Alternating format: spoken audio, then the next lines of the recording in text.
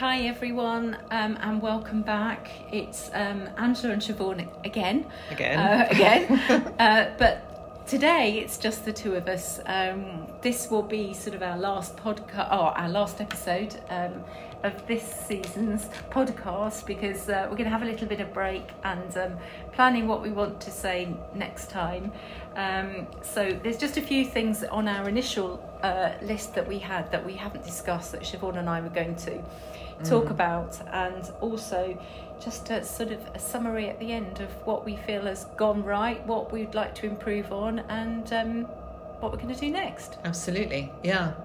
But let's start with the things that we noticed that people haven't really brought up, which is, the first thing we thought about was wedding rings. Yeah. What do you do with your wedding ring? How long do you wear it for? Do you take it off? Do you put it around your neck? How does one feel? Do you still feel married somehow? Or it's a really, really tricky one, and I think everybody's different at what they want to do. And I think that's so evident within the group, isn't it? That we've all done different things. And on a personal level, I wore my wedding ring for about 3 years. But not my engagement ring. My engagement ring felt like it was a celebration, a happy thing of when we first started our journey together in married life. So I couldn't wear my engagement ring, which was strange at the time because I now wear it. But I started... Well, the reason I took my wedding ring off was I took my youngest two on holiday, and we met a lovely couple, and they were grandparents, and talked a lot about their children and the grandchildren, and they'd obviously been married for many, many years. And every time we went out, we bumped into them and we'd say, "What have you been doing?" And we got to know them really well. And sort of on the last night, I passed by, and the gentleman said to me, "Oh, what have you done today?" And I said, "Oh, I took the kids to the market." And he said, "Oh, it's all right for some, isn't it? While you're here, your old man's at home paying for it." Mm-hmm. And it sort of threw me, and it made me realise that's because I was wearing my wedding ring, and I couldn't help myself. I said, "Oh, actually, I'm widowed." And he said, "Oh, I'm really, really sorry." And I felt awful for saying that, but I didn't want him to think that my old man was at home paying for it, because he wasn't. No. He wasn't here anymore, and that was quite painful. So I took it off, and then put it back on again, and then I took it off, and then I had made that decision. Actually, I'm not married anymore. Yes, I mean that's the thing, isn't it? It's like, am I still married? No, I'm not married. I was married till death do us part. Yes, yeah. And death has parted us. And I had the same thing actually. I went on, a girlfriend took me on a cruise a year after David died, and there was some sort of tacky guy at the bar who sort of said, "Oh, you two ladies off here while your husband's working hard to pay for your cruise." And I also said I'm a widow in a slightly aggressive fashion, as you can imagine. And, it was just like, go away. And it was just, I don't know, distasteful. But anyway, I kept my ring on for another year after that. So I kept my ring on for 2 years. And then I put it around my neck on a chain. So it was sort of in a transition place, really. And then I also thought, I'm not married. No, Who am I kidding? I'm not married. And took it off a bit, and it was weird not having it sort of on my person. Yeah. Mm-hmm. And you notice I couldn't help but look at my finger, and it was sort of indented from where the ring had been for many, many years. And that seems very strange. But I didn't tell my children that I was going to take it off, and I didn't tell anyone I was going to take it off. And no one really noticed. I don't know if they perhaps didn't say, "Why have you taken your ring off?" Because they didn't want to. Yeah. I don't know. But, I mean, there are others in the group that wear their rings, husband's rings, and their wedding rings together on a chain, aren't there? Mm-hmm. Some yes, that, I mean, Simon didn't have a ring, so I didn't have that to sort of think about what to do with Simon's ring. But no. I think that the main thing is you do what is right for you, isn't it? I think so, and I think everyone's different, and some people, I guess, will never take the rings off, and no. But it's just an interesting thing to discuss. So, I mean, basically, I suppose the outcome is there is no right nor wrong. No. It's like what you really want to do. And then we also talked about hate the expression getting rid of the clothes and belongings, but it's something about what you're moving on the clothes and belongings, and when do you do that, and how easy it is. And I remember for me, I didn't do it at all for ages. I think ages being possibly about, I don't know, maybe 1, maybe 2 years. And then I had a lovely lady who was had been a cleaning lady for me, and was now more of a friend. And I literally got her, or asked her to come along and sit with me while I cried and went through the shirts, David's shirts. He had loads of shirts. And I put them into piles of those I thought the children might want, those I might want to keep, and those I thought I would give away. That was a process that I couldn't do it all at once. It had to be sort of over a period of time, because I found it incredibly emotional, actually. It's really hard. Did you find the same? I slightly different in the fact that Simon had all his things all around the house, like we all have all our bits and pieces around the house. And I found it really hard. If I'd open a drawer, these glasses would be there. If I went by the front door, his car keys were there. Everything in the house reminded me that Simon wasn't there anymore. All his possessions were there, but I knew he was never coming home. So within about 3 weeks, I just went through all the downstairs and got everything of Simon's, everything that was upstairs, toothbrushes, dressing gowns, and put it all in one cupboard. I couldn't, as you said earlier, you don't like to say get rid, do you? Rehome, I guess. I couldn't rehome any of it, but it all had to be in one place. So the rest of the house was free of those gut-wrenching moments when you can't bear the fact that they're not coming back. And those things remind you that they're not coming back, which is ridiculous, isn't it, really? Because in your head, in those first few months, however long, you know that they're there the whole time. But it was almost like those possessions belong to Simon, but he's no longer here. Yes. And what do you do with them? That was the thing. I thought, there are David's glasses, or there's his glasses case, or there's his cufflinks, and I think, well, he's not going to use them, right? So what am I going to do with these things? And what I did was did memory boxes for the 3 kids, and in those I tried to divide all of Simon's things up that were personal to him, like glasses. So in their memory boxes, they've all got a pair of Simon's glasses. In their memory boxes, they've all got Simon loved check shirts. They've all got a check shirt. Yeah, that's nice. And all the other bits and pieces, cufflinks, they've all got exactly the same. Right. But what I also did, very soon after Simon died, he had his favourite clothes. He loved his check shirts, as I just said. He had a dressing gown that I'd kept, that he wore when all the babies were born, and I could see him holding the babies and wearing that dressing gown, and a work shirt. And I got all those and sent them off to a lady who made each piece of material into a patchwork cushion. And on there, the kids used to call their dad Pups. So on there, I had it embroidered as in Pups, and I had one for me. But they were his favourite clothes, and they sort of were associated with Simon's life. So that's such a nice idea.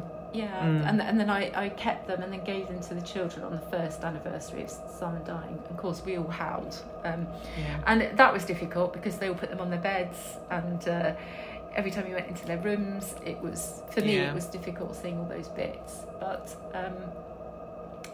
that was the way I dealt with it. And then a couple of very good friends came, and I said I was ready to rehome the clothes, and they sent me out. They said, go and have a coffee, go and do something, and they bagged up all Simon's clothes, and they took them all to the charity shop, but no, not a charity shop near where we live. And I was just so very grateful to those friends for doing that for me, because I don't think I could have ever done it. I think to this day, which is 10 years later, Simon's clothes would still have been in the wardrobe, because I couldn't have done it. It's extraordinarily hard, isn't it? It's almost like you're making them go. Yes. It's really strange. I mean, I've kept some cufflinks and things like that of David's, and I gave some to Jamie, and then my son, and I thought I'd give some to the grandchildren, and I suppose, yeah. But I've still got, I still have boxes. I think I've got a camera of his, and I've still got old glasses cases. What on earth I'm keeping them for? But they're in boxes somewhere, and I suppose I avoid going through the boxes still. I mean, most of the stuff has gone now, but anyway, the message is that it's hard, no matter how long afterwards it is. Exactly, and I know I keep on repeating myself when I say about the rest of the group, but some people have still got all their possessions around the house, haven't they? Yes. Hats in the hall and shoes by the door, and once again, like the wedding rings, it is what is right for you and what is right for the rest of your family, your children, but ultimately you do what gives you more comfort.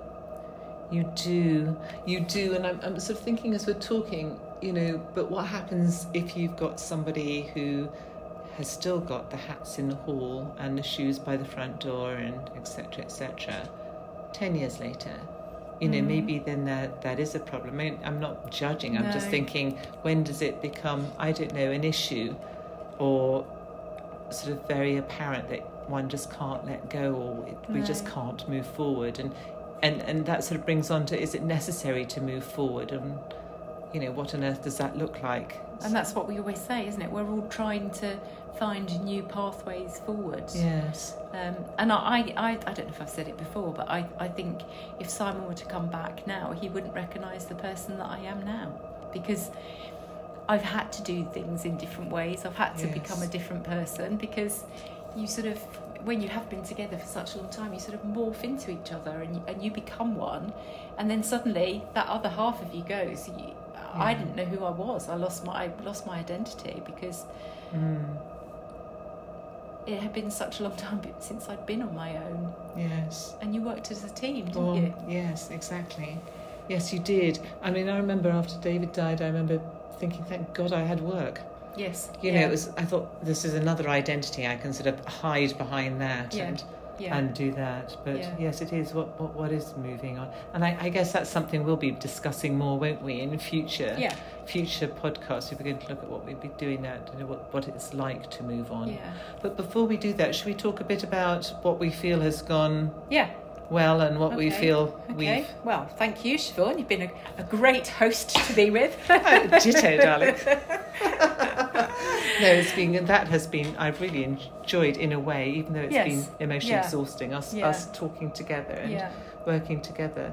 But I think we've also been so appreciative of those people who've come and shared their stories. Yeah. My goodness. Yes, what absolutely. Courage, really. Absolutely. Yeah. Because it's been, it's one thing that we said, I think we came up with, or you came up with the idea, Siobhan, but we were just having coffee and thought, we could try it.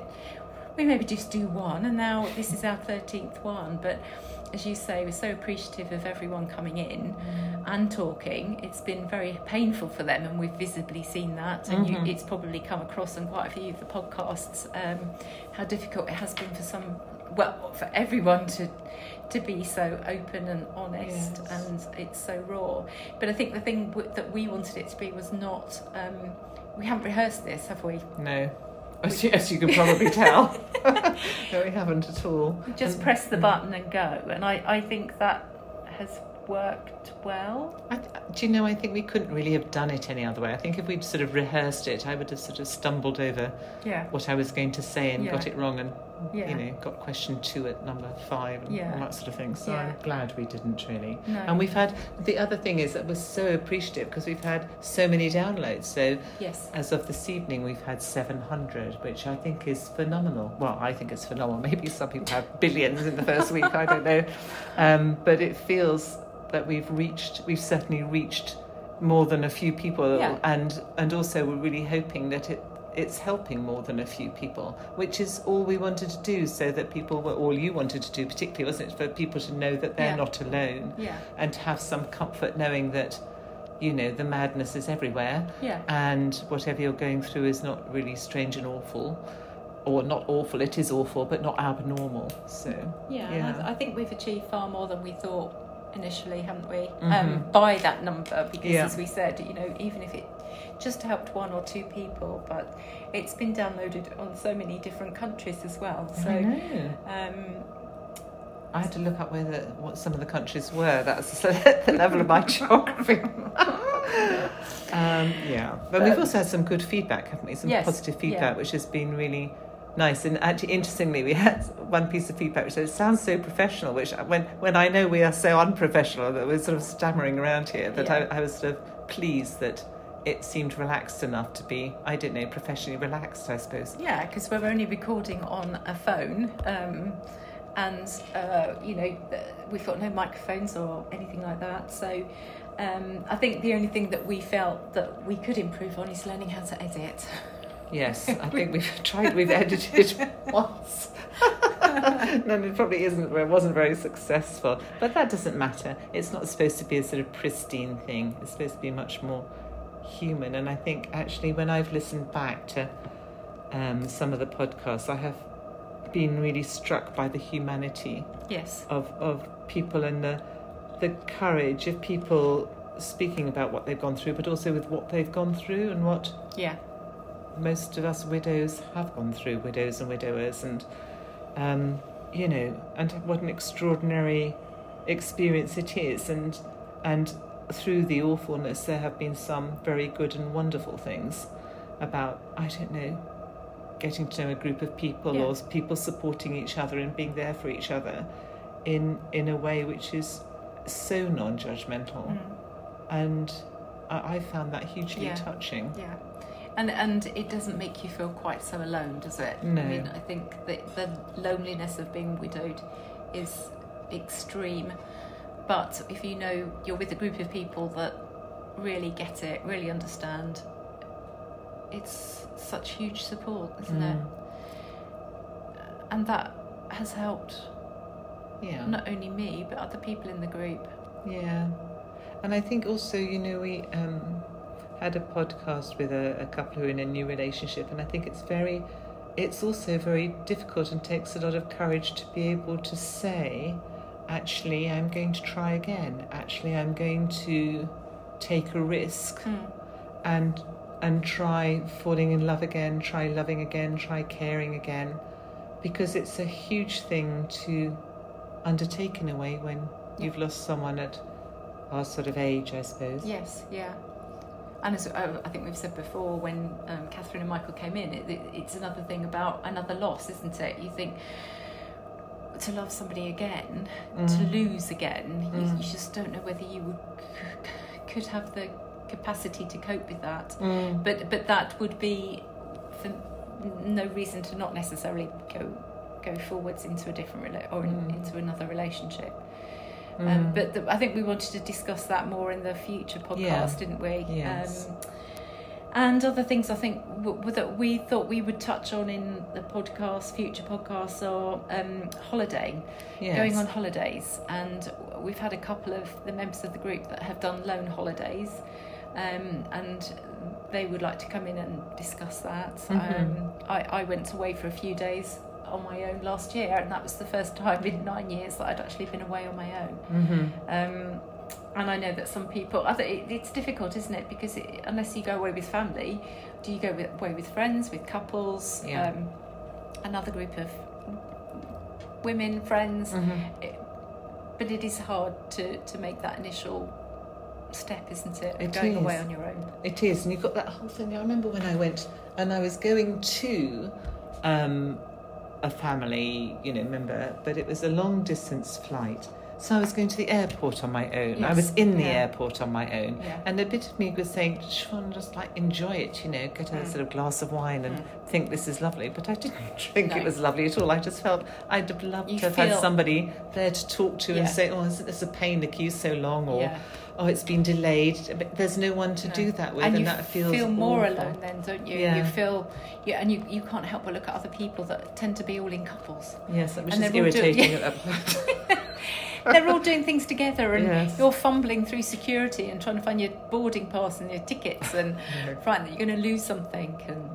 And then when you're on the plane, I did find that, so people would say things. I did remember people saying, so you're travelling alone? Or what about, yes, there's obviously no one here with me. I'm widowed. Shall I throw the I'm widowed thing out? But it's, people stating the obvious, and then me thinking, I'm not quite sure how to respond here. No. I'm bringing the ghost of my husband with me, who's in the other seat. But that's the thing, isn't it? I think when you're widowed, sort of our age, people expect you to be divorced. They don't expect you. If you're on your own, they think that you are actually divorced rather than widowed, because there's that.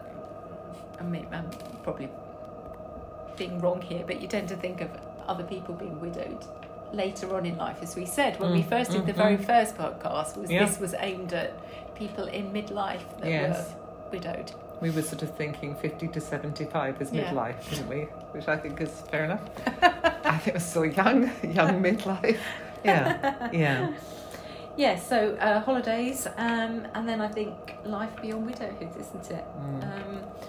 Paths forward, and how we've changed our lives, whether changing a career helps, whether joining different activities, having different hobbies. Yes. And I think we found that within the group, haven't we? That you don't want to be on your own at night, alone every single night. You don't want to be at home alone every single weekend. And the only way in which you can find new paths is having that courage to join different things. Yes, and in fact the group has developed different things, hasn't it? We've got small groups for different sorts of outings to I don't know, to the theatre or to croquet and things, and I think that's lovely, because there's nothing worse. Also, I remember the other time I found Sundays awful was when I was about like a teenager, and you'd think, gosh, it always Sundays dragged, didn't they? Couldn't wait to get to Monday. Couldn't wait to get, and then you wouldn't be on your own. But for us Sundays, and you're still on your own the next day. It's I think it's really hard, and I think, you know, for both of us, we've developed other interests, haven't we, and other